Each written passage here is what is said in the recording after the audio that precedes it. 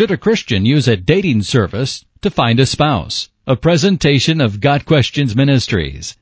The Bible doesn't tell us how to date or court, whichever we call the process we use to get to know a potential mate.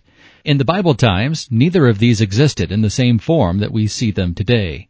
Back then, families helped young women and men meet and become engaged, and often chose their children's mates for them. Today, singles are more on their own to find a mate.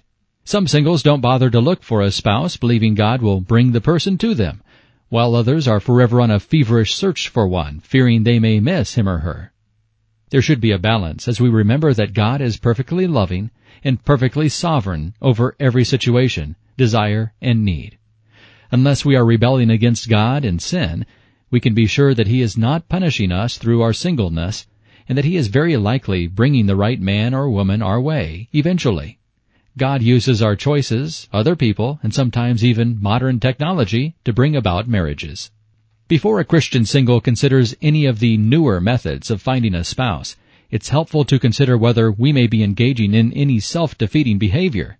Is it possible we are being too picky, looking for the fairy tale prince or princess, and by doing so, limiting the possibilities of what God may know is best for us and which we have not yet considered? Are we not being picky enough, forgetting that God calls all Christians to marry only other Christians, 2 Corinthians 6 verse 14?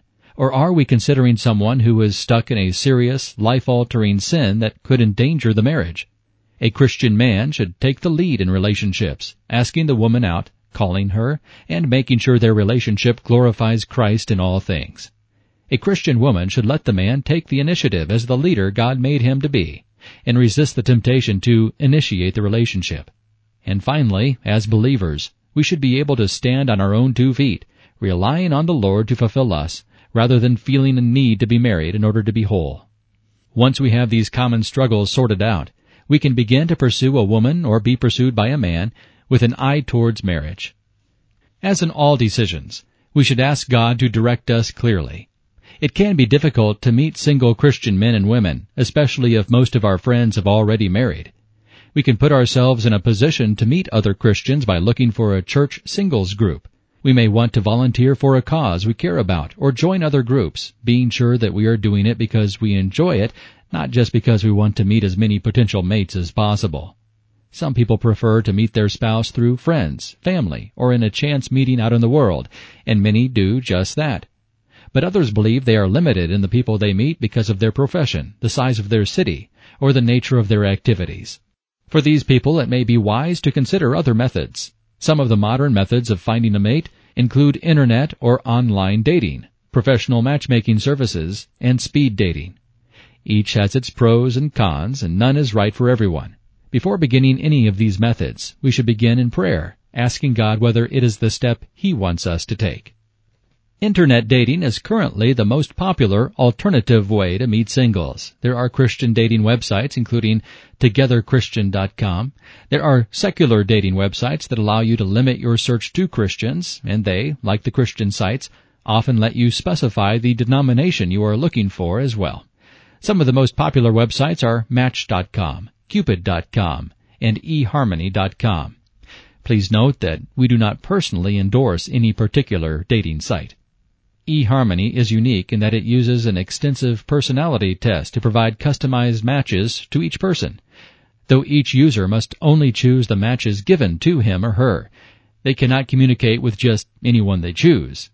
Most of the other sites, Christian and secular, provide various ways that men and women can quickly assess compatibility before beginning any form of communication.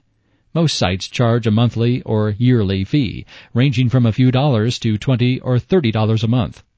eHarmony requires that members proceed through several steps of communication before they are allowed to email and exchange phone numbers. The other sites offer quicker communication. While it is easy to meet new people on all of the websites, anyone trying out internet dating must be very careful. One major downfall of internet dating is that you can never be sure who is being honest and who is pretending to be someone they're not. The result can be humorous or even deadly. It's a good idea to never answer any communication from someone from another country unless you are able to conduct an extensive background check on him or her. Some of these people are trying to con the men and women they meet.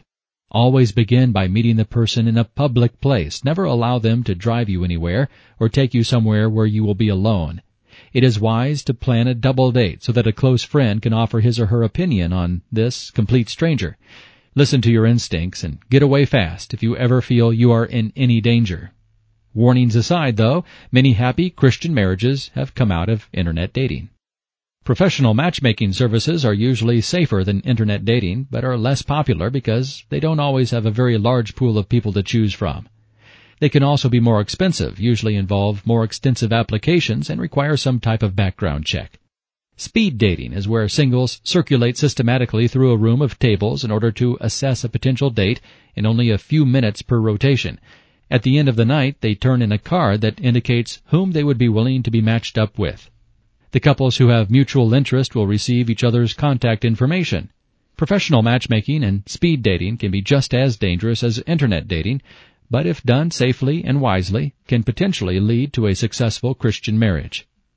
In all of the choices we make, though, it's crucial to remember that it is God, not us, who brings us together with a spouse. As simple as it may sound, we shouldn't have to work to find our spouse. We should be living out our lives with any desires for a spouse on the back burner, and our desires for knowing God at the forefront of our hearts. Men do need to take the initiative in a relationship and pursue the woman, but God is still the one who brings the couple together. Seek God, and He will fulfill or change your desires. Psalm 103, verse 5. And really, would we want it any other way? Look at the story of Isaac and Rebekah and how God brought them together in Genesis chapter 24. It was sovereignly planned and controlled by God. The marriage of two people is nothing short of a miracle. But then again, the same could be said of our birth, or even of our living to see the next day. God holds our every moment in His hands. Psalm 31, verse 15. And He will not let us slip through the cracks of His gentle fingers. He cradles our lives and our hearts in His hands, and He will not forget His children. This has been a presentation of God Questions Ministries, www.godquestions.org.